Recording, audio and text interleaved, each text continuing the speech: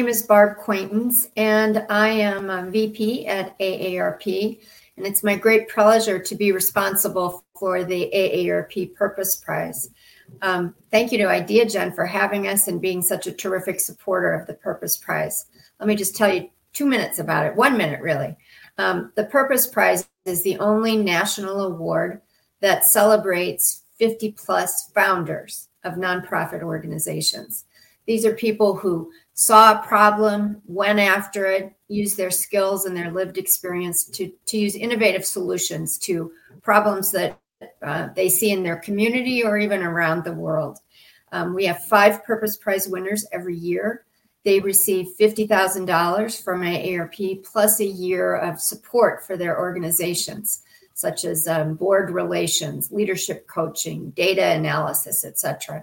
It's our goal at AARP to not just celebrate the individuals who win the Purpose Prize, but also to help strengthen their organizations for lasting impact. I am delighted today to introduce you to Sharron Rush, who is one of this year's Purpose Prize winners. Sharron is the CEO and founder of Knowbility. And I'm not going to try to tell you what it does because you have the expert here to hear all about it. So Sharron, thanks for joining us today. It's so nice to see you. Oh, again. Thank you, Barb. Thanks for having me. Thanks for this great experience of being part of the Purpose Prize community. Well, first of all, tell us about Knowbility. What is its mission? What is the work that you do? Knowbility is, and I should note that the spelling of our name sometimes confuses people. It's Knowbility, Knowbility,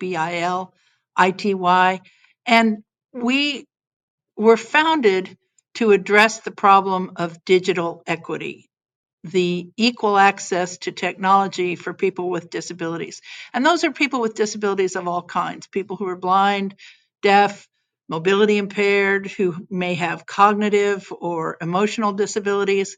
And the idea is that as our modern world uses technology so much more widely and deeply and for very basic life functions, that people with disabilities should have equal access to those opportunities. So that's our work. I will tell you that I thought I was pretty good on this issue until Sharron enlightened me about some of the ways that AARP can do better around technology accessibility, which we really appreciate. Sharron, tell me about you. What drew you to this work specifically? Well, it was an interesting path because I honestly didn't anticipate. I didn't anticipate that I would be founding an organization. I was working for an organization that served people with disabilities, Easter Seals in Central Texas. And I'm in Austin. It was the late 90s. And of course, technology was really transforming my town, my city. The startup community was very active. People were starting technology businesses. IBM was here. A lot of activity around technology. And my job at Easter Seals was to find employment for people with disabilities.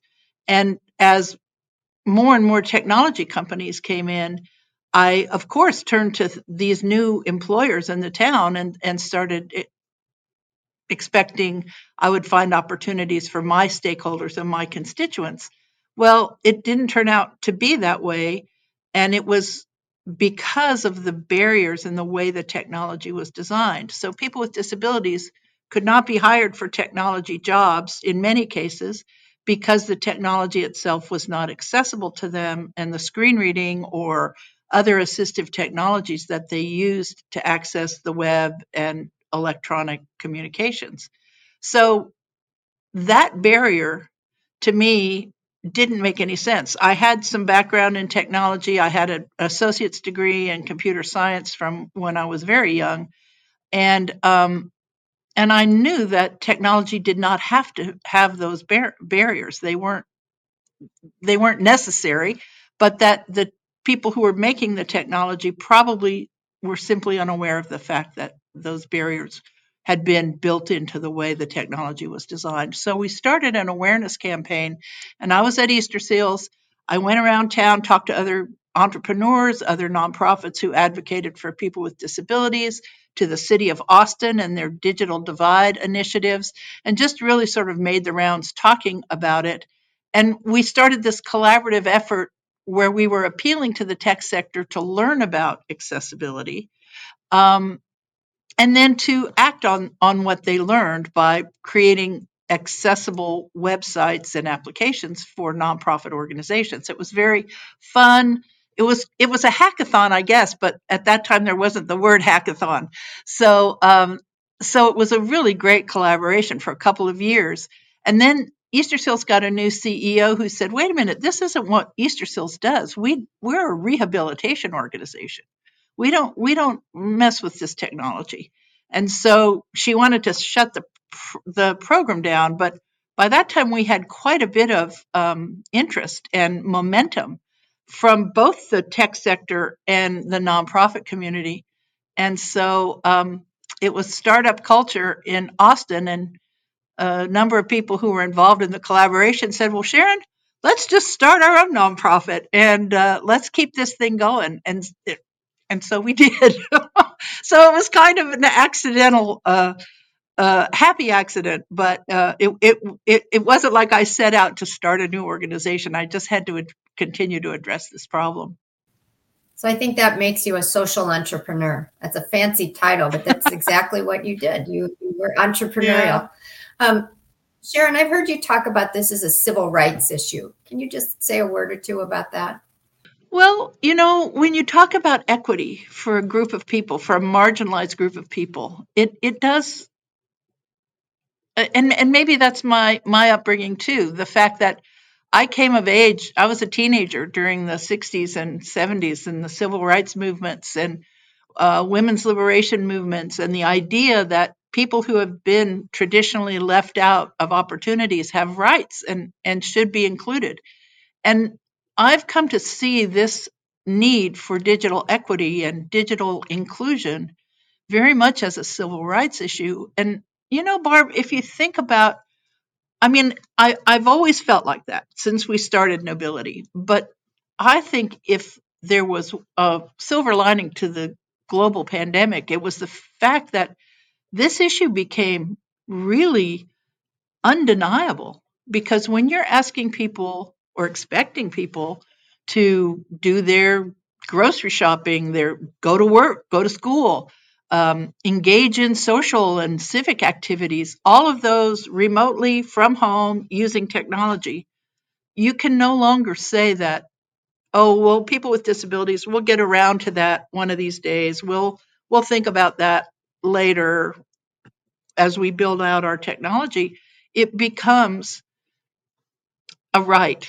And even the United Nations, the Convention on the Rights of People with Disabilities, there is a section in there about digital inclusion and the right that people have to equal opportunity to online information, exchange, interaction. Yeah. Sharron knows I have a child with multiple disabilities, and he is nonverbal, and so he uses an iPad to communicate, basically. And I realized, Sharron, that I had just sort of let go of the thought that he would be able to use the web in any meaningful way, because it just wasn't accessible. So you have changed my view of the world, and I appreciate that. Tell us about how you measure success at Knowbility. Is it the number of websites you interact with? Is it training sessions? Tell us a little more about that. Measuring success is kind of tricky for us, because when you're talking about we make the web more accessible, well, that has impact on tens of millions of people. They're estimated there are 1 billion or more people in the world who have disabilities, some of them temporary, some of them permanent. People acquire disabilities. So that kind of access, we feel, has this global impact on the lives of millions and millions of people. But because you're addressing the root cause, you can't I can't claim Knowbility has changed the way the world works, even though that is our goal. But that is ultimately how we look at success. Is the web becoming more accessible? Are people more able to interact, to use the web? But we have to report to funders and to our community. We do talk about, we've done this many trainings, this many people have attended Access U, which is our annual training conference. We have this many people with disabilities who've been trained and are now placed in jobs. Students with disabilities that we've helped, maybe by empowering their teachers to use technology more effectively in the classroom. So we do try to track those kinds of numbers, but ultimately we think that our success will be measured when this is no longer an issue and that technology is designed accessibly from the start in the way that the built environment is now. You can't become an architect if you don't understand about wheelchair ramps and elevators and the width of doors for wheelchairs. And that's kind of where we're headed, what we're hoping for in our work, that it becomes integrated into the way technology is designed and thought about. And we're a long way from there still. Let's step back even just a second, if we could. I imagine people who are listening to this are thinking, okay, I get like closed captioning. That makes sense to me, or, captioning in a particular way. Just give us two or three other, help us broaden our thinking. Sure. Yes. Other ways to make the web more accessible. Well, I think one of the easiest things to understand is the way that blind people interact with the internet. And that's maybe not the largest group of people with disabilities, but it's easy for people to understand that if you can't see, you might have trouble navigating a screen. And so the screen reading technology is called one of many kinds of assistive technologies. And there are coding techniques that allow a screen reader to understand the structure of the page. If you are sighted and you look at a web page and you see the big headings, then these are sections and you can kind of browse through them. You can do the same thing in the code so that assistive technology has access to that same structure. People who are blind can't use a mouse. You can't point and click. So you have to have another way to move the focus of the page to those clickable elements. So if you've got buttons or links, you have to make those accessible and operable from the keyboard. So you need to be able to use the tab key or the arrow keys to be able to move around the page. That's not always the case. And the languages of the web, the basic language, HTML, is pretty inherently accessible when it's used in the proper semantic structure that it was designed for. But technology people love shortcuts and they tend to design for themselves, thinking, oh, this is slick, this is cool, I'm going to do these things, I'm going to use this JavaScripted interactive language, and then they don't always bring over the accessibility features that are built into the language. So there's a group at the W3C, the World Wide Web Consortium, that focuses on accessibility. It's called the Web Accessibility Initiative. They build standards that tell designers how do you make your applications accessible. And their principles are that content has to be perceivable, whether you can see or hear or not. It's perceivable however you perceive things. You might use a braille display. So there are another assistive technology is this refreshable braille, where the screen reading technology goes through and it changes the text to dots on a little output device that people can feel with their fingertips. So perceivable, operable. I have to be able to operate it even if I can't use a mouse, if through different kinds of techniques. And think about mobile phones, how you use those like what are the screen Like when you're swiping on a screen? swipe. Yeah, Swipe yeah. is the word I want. Yes, the swipe, the two-finger swipe. And there are those kinds of signals where you can operate it in different ways. Perceivable, operable, understandable. Plain language is really important. And robust, in other words, that the content that's there can be discovered, used, and understood on different kinds of devices, because people with disabilities may use different than the typical user of the mouse and the screen. So it sounds like the technology pretty much exists to do this. It's a matter of actually doing it or being aware that this is a necessary component of whatever that might be. Can you give, is that fair? Is that a fair characterization? That's exactly right. The technology is absolutely there to create accessible interfaces and make information accessible for people with disabilities. It's a matter of awareness and I think requirements too. Yeah, requirements. That's important. Can you give us an example or two of what you consider some successes that you've had via the trainings or the Access You, whatever, where you sort of turn a light bulb for people and it really made a difference in their work? Sure. I'd love to talk about that. We are by nature, I think because we started as a collaboration, we are by nature collaborative. So we share information widely and freely. I mentioned our Access U conference every year. We bring people together, both as teachers and learners, to share best practices and ideas for accessible design. Every year we've had more and more people attend. During the global pandemic, I think we were the first to do we did the entire conference completely as a remote experience with all the keynotes, the social events, the classes, everything was live streamed and available, captioned, audio described when that was necessary. So those, I think that was a big success for us, that we were able to do that. It's an important part of building the community. I think another success that Knowbility has is that sense of community.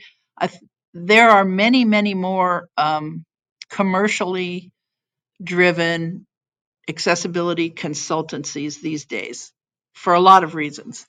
I think the global pandemic, as I mentioned, raised awareness, and people thought, oh, well, I can use this expertise and make money on it. And it's a viable business opportunity. Well, in every single one of those companies, that if you go looking around, Knowbility has contributed to the roots. Like, we have people in leadership positions who came through either the AIR program or Access U at Google, at Apple, Level Access, DQ, all these large companies that are known for their accessibility initiatives. We have contributed expertise and, in many cases, people with disabilities who now work at those organizations. We have a summer internship program that's been very successful through the Texas School for the Blind. We have really empowered several students to choose careers in technology because we encourage them to believe that it's possible, and also how to advocate for themselves within a company setting, that I need tools that are accessible if I'm going to communicate with my peers. Those kinds of requirements for employment, I think, are something that we are really helpful to people with disabilities to help them self-advocate. I'll tell you one story that is pretty dear to me. We had a person, a blind woman, mother of 3 kids, homeschooling her kids, trying to use the internet to homeschool her kids. She volunteered at Knowbility, even with all she had going on, because she loved the mission and she knew how important it was. And after a couple of years of working with us, we introduced her to a global online publisher, and she now works full time her kids are older, and she works full time as an accessibility expert for a global publishing company. And we have several stories like that of people who have worked with us as volunteers or as program participants and then go on to careers in accessible technology at major tech or publishing or retail companies. And that's really very satisfying. You have to feel good at the end of the day when you have a story like that to tell. That's fantastic. Sharron, I want to use the last couple of minutes we had to turn away from Knowbility per se. And as you say, you were an accidental founder of Innovation. If there are people out there thinking, this particular issue or problem is really important to me and I don't see it addressed in my community and I want to start my own organization, what advice would you give them? Or what are the must-dos or maybe a couple of please do not do's that you would offer? Well, I would really advise people not to think or try to do it alone.